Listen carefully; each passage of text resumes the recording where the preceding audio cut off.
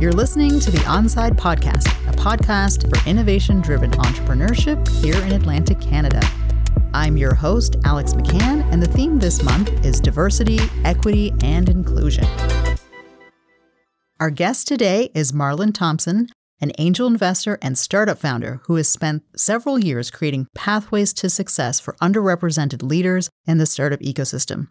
He founded Future Capital to support ambitious, driven, and diverse leaders who are ready to play a bigger role in their industries. He believes now to be the crucial time to create lasting change by enabling and equipping a new cohort of investors, minorities, women, and LGBTQ, with the necessary tools to bolster economic empowerment. Marlon, I'm so happy to have you here on the Onside Podcast. It's a real treat and honor to welcome you to our show. Thanks, Alex. So I had the chance to share a little bit about your background, some of the things that you've done in your professional career, where you've worked a little bit. But I think, maybe we could share a little bit more with our listeners today about the real Marlon, who you are, where you're from, what gets you going. And we'll start off with that before we kind of get into a topic that I'm really excited to be sharing with you today and talking to you, which is around this idea of diversity and inclusion, especially in the innovation entrepreneurship ecosystem and startup ecosystem. So before we dive into that topic, why don't you give us the skinny on who Marlon is? Well, who am I? What a hard question. When I introduce myself, I usually start with, where I came from. So I'm from Toronto. I moved out to Vancouver, where I live now and today, about 9 years ago. And yeah, I'm, a founder. I'm a CEO. I'm a community-driven individual, which has been interesting over the past couple of years. And yeah, that's kind of me in a nutshell. Mm-hmm. Yeah, I'm of Trinidadian descent. And yeah, I can tell you a little bit more about kind of where I grew up and the background as well. Okay. Well, just, as a FYI, I don't know if you knew this, but this week I became a new Canadian myself. So Congratulations. So I've joined the family. So I appreciate all immigrants coming to Canada and making this a dynamic place. And so did you grow up and go to school in Toronto? Is that kind of your home base? And then you headed out west as sort of the west? So I was born in Scarborough and spent half of my childhood in Scarborough, the other half in another suburb in Ontario, and went to university in London, Ontario at Western University, formerly known as University of Western Ontario, which is what it's kind of etched into my brain as, and studied literature and public administration, aka poli-sci. I wasn't expecting that. Well, that means that's only because we haven't had dinner together yet, because it would come up. You would expect it if we had dinner together. And after graduating from university, I went into fashion and apparel, spent many years kind of building up my kind of managerial skill set, managing like fairly large teams with, big American brands, Canadian and American brands like Abercrombie and Fitch and Club Monaco. And I literally got a phone call one day from a colleague of mine. Her name's Jen, and she'll have a special place in my heart because she changed my life. She called me one day and said, "Hey, I'm joining this startup, and I think you should do it too. I'm in Vancouver. Would you move here?" Oh. And 2 weeks later, I moved to Vancouver. So wow. it was really fast and kind of spontaneous, but I was really ready for a change in my life. And so, that's a bit about, kind of like where I grew up, and have been in Vancouver now for, like I said, 9 years. And okay. There's been lots of change in those 9 years. Yeah. Sure. And so you got this call from your friend who must have made an amazing pitch for you to roll out after 2 weeks. And was it at that moment that you kind of got interested in the startup space and entrepreneur mindset and culture? Was that kind of like the first? I find it really interesting because we've had other guests and a lot of them talk about how they ended up in this space. And Yeah. a lot of times it's kind of a kismet, something that just was meant to be or just by accident. It wasn't something that they had planned. And it sounds like you transported yourself. So is that how you ended up kind of in this space? I mean, I didn't even know what a startup was when Jen called me and asked me to come work for one. So wow, that's a lot of love. Yeah, it was, the truth is I saw it as an opportunity for upward mobility within my career. And that was really, I think that is really honestly a big part of what startups offer and what attracts a lot of ambitious, hardworking people to that environment is you can go learn a bunch of things and be a part of this really cool story, meet a bunch of really cool people, but you can also really advance your career in a way that doesn't happen in conventional corporate settings. So for me, I was really, really ready to do more in my professional life. And so that was kind of the incentive. And, I think I probably the first month, I think first month working at a startup, I think I was like, what is this? I know what you mean. What's going on? Literally, what's going on? And then, after that, I have never turned back. And I can imagine that I won't for a long time, because once I kind of got it and it clicked and I was like, oh, everyone here is just figuring everything out. Yes. I was like, this is cool. This is really fun. I had a very similar experience where I was at a point where I just wanted to try new things. And it wasn't maybe like 2 weeks. It was, a couple months. But I was like, you know what? Now or never. And I jumped on board and started working with the startup. And you're right. Everybody was learning and growing and building the bicycle as they were trying to learn how to ride it down a hill, around the corner. And it's a really sort of dynamic environment. And you're right. The thing, you can gain all kinds of skills because you have to do different things. There isn't a department for pushing the pencils or something like that. Exactly. You have to do all of the things. So was when you ended up at this startup and you're out in Vancouver and you kind of started to see sort of what it was like and it was exciting, and you talked a little bit about this idea about upward mobility and being able to learn new skills, do new things. And you're involved with your new venture now, which is Future Capital. Can you tell me a little bit about how Future Capital came about? Because you have a mission there as well. And I'm wondering if that's kind of tied to some of those ideas.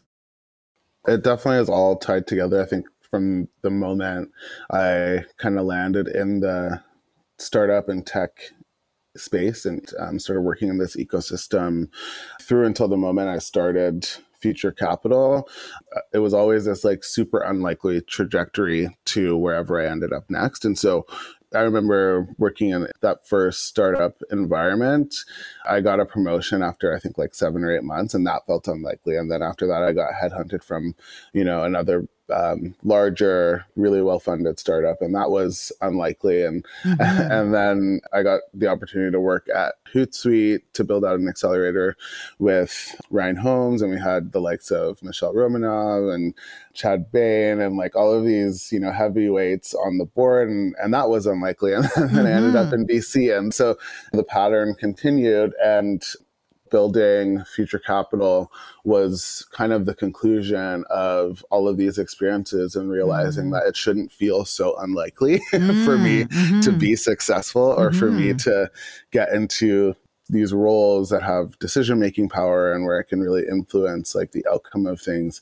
And so Future Capital was really founded to create the conditions and the environment for underrepresented professionals to put their thumb on the scale and venture in a really meaningful way. And I would be happy to talk about how we do that and kind of where we're at in our journey as well. Yeah. Well, full disclosure, we've done some projects and work together. And I think what I really love about your work with Future Capital is that you're really trying to create that space for all kinds of people to be able to enter into just even knowing about investing in startups, being a part of startups, getting some of the skills that are necessary, some of the benefits that you said, maybe it's not for everybody, but some of that upward mobility, wealth generation, getting to be, getting some equity in a startup can be wonderful or, nothing.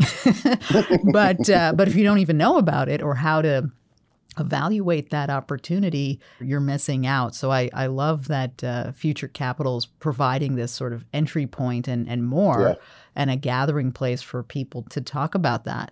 And I know with Future Capital, and I want to, we'll be talking about diversity and inclusion, and you talked about this space for underrepresented founders, investors, and I know that Future Capital has also made a commitment to try to get more women involved in investment as well. Do you want to talk a little bit about, as you were thinking about some of these things, how did you decide to do that? And what does great diversity, equity, and inclusion look like to you? How does that manifest in the world? How does that show up? First off, you and the team at Onsite have been there from the very beginning. So thank you. I actually don't know. We learned so much working with you and working with the folks at Sandpiper as well in collaboration. And I honestly don't know if we would be here today if it wasn't for that early partnership. And so, that's a big part of our journey. So thanks again for betting on us from the beginning. But I think, gosh, it's such a big question, but I have, really strong perspective on it. I think diversity, equity, inclusion, all of that language is really, really important. And I think drilling down into what each of those things means is incredibly relevant today in 2022. But for us, it's really about changing the way people think about this asset class, and in the process, changing the way people think about their relationship to money and wealth.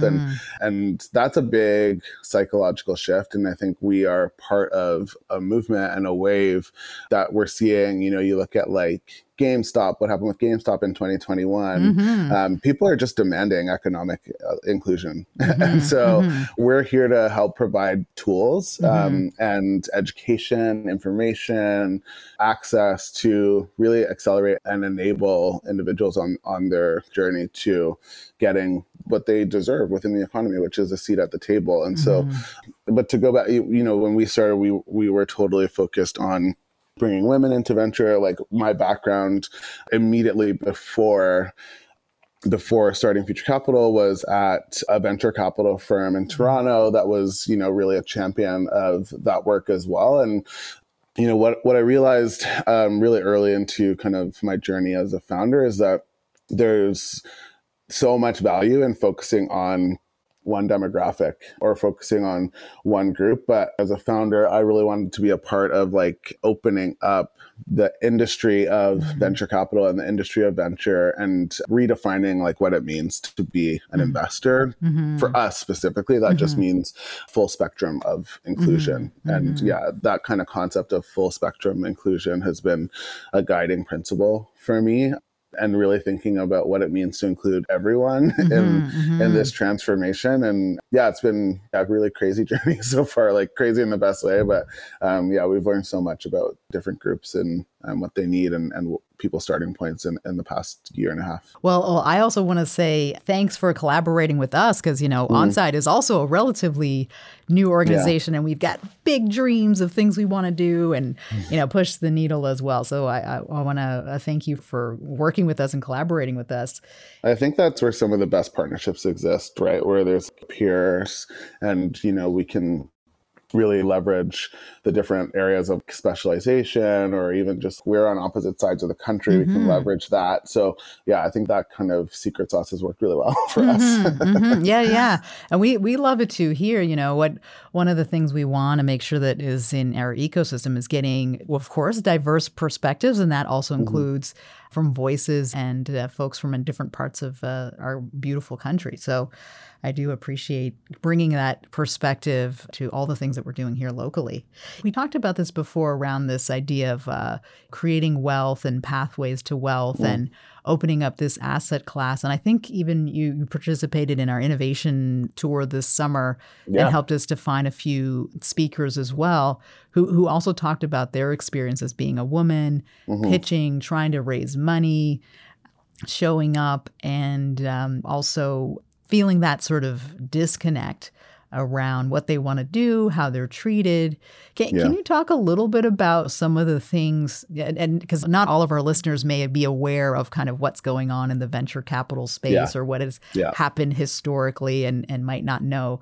So can you shed a little bit of light around kind of what's going on in the venture capital space and why should people care about this sort of shift, which is fairly new? Like, it's pretty new. Definitely new. Yeah. First off, we're experiencing a pretty significant transformation in venture right now. There's not only is there just a broader awareness of what venture capital is for the first time ever, but there's also the industry in and of itself is innovating. It's coming into its own. There are new investment vehicles, there are new business models, there's new language or new players entering this game of venture very rapidly. I think anyone would be able to recognize that, even just, when we hear about startups and tech, there's more. There's just more. There's more companies, more funding.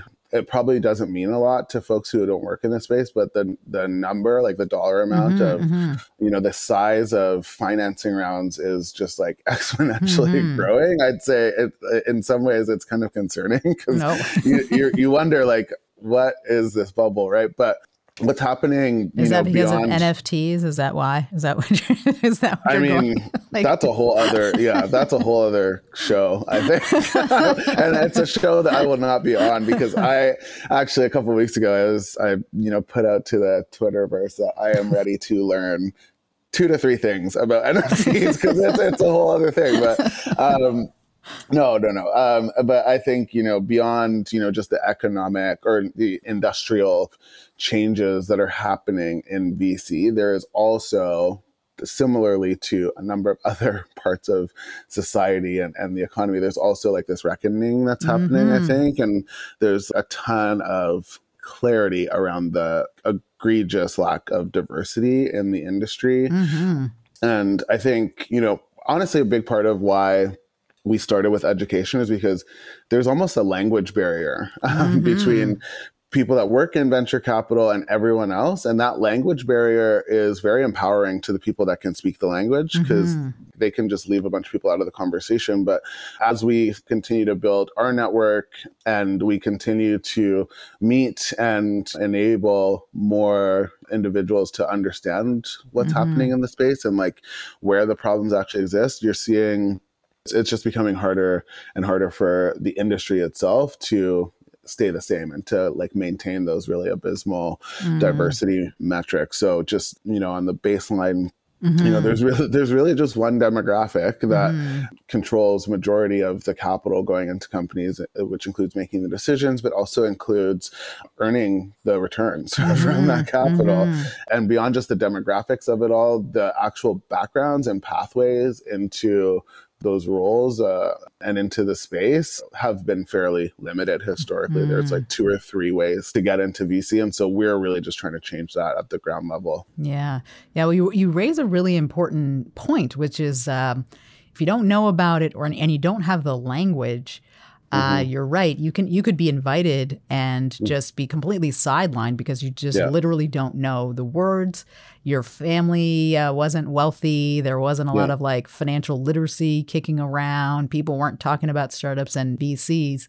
And even if it's a good opportunity or something like that, you could be completely just uninformed and kind of put to the side. So that basic sort of education piece is extremely critical, whether or not you decide to work for a VC or participate or make an investment. Just understanding that there are these opportunities and how things work. I remember this is like years ago. I remember taking some accounting classes. Oh man, the fun of accounting. But I had a mentor who encouraged me to take accounting, do all the classes and do all the coursework, And it completely changed my trajectory and moved me into the ability to work in finance and export finance and doing all kinds of things, which if I had not taken those accounting courses, that would just not have been my, I was a social science person. So when you're talking about your undergrad and all that stuff, I'm like, oh yeah. So it's always curious to me how people get on that trajectory. So I do think that education piece is a critical one, and creating that space for people to come into the conversation. I would add too that it's not just financial literacy is definitely at the core of our beginnings, but it's also that there are also these social and cultural barriers that you've just identified that I think need to be weaved in to the educational side of things. And I think that's really hard to do if you don't understand the barriers themselves and if you don't understand where people are starting. So I think that's one of the really unique things about our approach in Future Capital is that, I don't have a finance background. I'm not a banker. I did work in VC. And so I can actually, do the work of, translating a lot of that information, but it's not, it wasn't part of my culture. It wasn't part of, the way I grew up. And so therefore our company and our team are really well positioned to help people genuinely understand what the hell everyone's talking about in venture capital. Yeah. Oh, no, I get it. Like, and in my family, the word startup or entrepreneur, or I remember my dad was a doctor, and I think, I don't know, somewhere down the road, I think he realized, oh man, I should know about money and finance. He started making investments. I wouldn't really say he was the best, but he had something there. He kind of he was like, oh, I knew something was at work here. And for me personally, the first time, I think I had a boyfriend who encouraged me when I was in university to take a course in finance, and then that's how I got interested in the space. Nice. Yeah. So, we're kind of talking about diversity and inclusion here. And we talked a little bit about some of the barriers and understanding communities and things like that. Do you have any advice for companies, or whether they're VCs or whatever, that are trying to tackle this? Because you're right. The work you're doing, some of the work we're trying to do, and the conversations the last couple of years, looking at Black Lives Matter, looking at Me Too, all of these movements recently, plus COVID, are really making people try to take a look at how our economy is structured, who has access to capital, who has access to the ability to create jobs or all that kind of stuff. And so people are thinking about it, and sometimes people are a little nervous about what they should be doing. Do you have any advice for companies that are thinking about it? Yeah, first off, it's not an easy thing to solve. And I think you have to be okay with failing and learning from those failures. And I think, what we've seen over the past couple of years is a huge spectrum of how corporations are beginning to deal with, social, political, environmental issues, right? And I think what's hard, my background is fairly corporate, before I started working in the startup world. And what's hard for companies is that there's this pressure to get it right. And I think that pressure is increasing with, the way accountability can kind of show up, and the access that people and customers and audiences have to a brand, right, through social media. So I think I don't obviously have all the answers in terms of how to deal with this, but I think what I've seen work really well is if there's a group that you're supporting, let them be a huge part of the solution, and make sure that the economic structure around any work that they do to help you solve the problem is fair and generous. Because I think in 2020, I'm, as I mentioned, of Caribbean descent, I'm a Black man. There's a level of exasperation, I think, that a lot of people were experiencing. And so there needs to be an exchange of value if folks are going to be asked to come to the table and help solve a problem, there needs to be like a real motive and incentive beyond them just getting out of the nightmare that is, that was 2020. But yeah, I think even more broadly speaking, I actually think just educating yourself is just so empowering and so important. And I think, one of the things that I really value about my social sciences degree, I also did social sciences in university, is just like the ability to discern between like really good information and not so good information.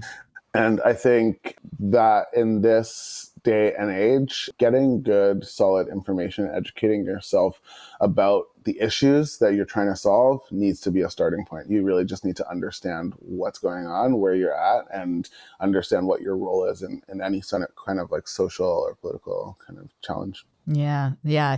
Like for me in the morning, the first thing I do after I get my coffee, I sit down quietly and I usually just read. I just pick a book, any book, usually something not related to my work. I try to expand my horizons. I'm reading a couple now around diversity, and I think a great one that a lot of people are reading are, how to be an anti-racist.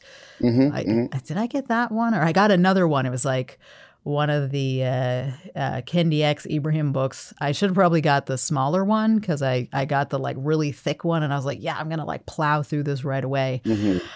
But I was like, okay, you just have to like take some time and focus on it. If you don't focus on it, then you're not going to change. Your perspective's not going to change. So I think that's really important. The other thing there, I totally agree with everything you said. And the other thing that I would add is that educating yourself doesn't need to be dry or boring either. I think at this stage, we have so many outlets for information. I think there are really, really good investigative podcasts or podcasts that are just curious about a topic, right? And they talk to an expert, and you go into that person's mind, and documentaries can be educational, articles can be educational. Like I think as long as you're actually spending a meaningful amount of time, like not scrolling past something, I think that is not educational personally. I don't think don't watch a whole bunch of TikToks. No, don't do that and think that you've learned something. I watched 3 TikToks on diversity. I've got it covered. I think it's like it doesn't need to be, I'm going back to school and studying critical race theory by any means. Like, you don't even need to go anywhere near that. Like, you can just kind of absorb information, find like some trusted sources, have conversations about this stuff. I actually do think just talking about it really helps people to accept and appreciate other perspectives. And that should be like a lifelong pursuit. We're all living together, right? Like, let's figure out how to do it well. Yeah. And for larger, this is another. So we spoke about this with another guest that we had, Xavier Joseph. I think you know him. And we talked a little bit about how do you ensure that things are not tokenistic. So sometimes, organizations try to do something and it's, a bit tokenistic. How can we help folks not do that? I mean, I've never heard of that happening up there. I'm kidding.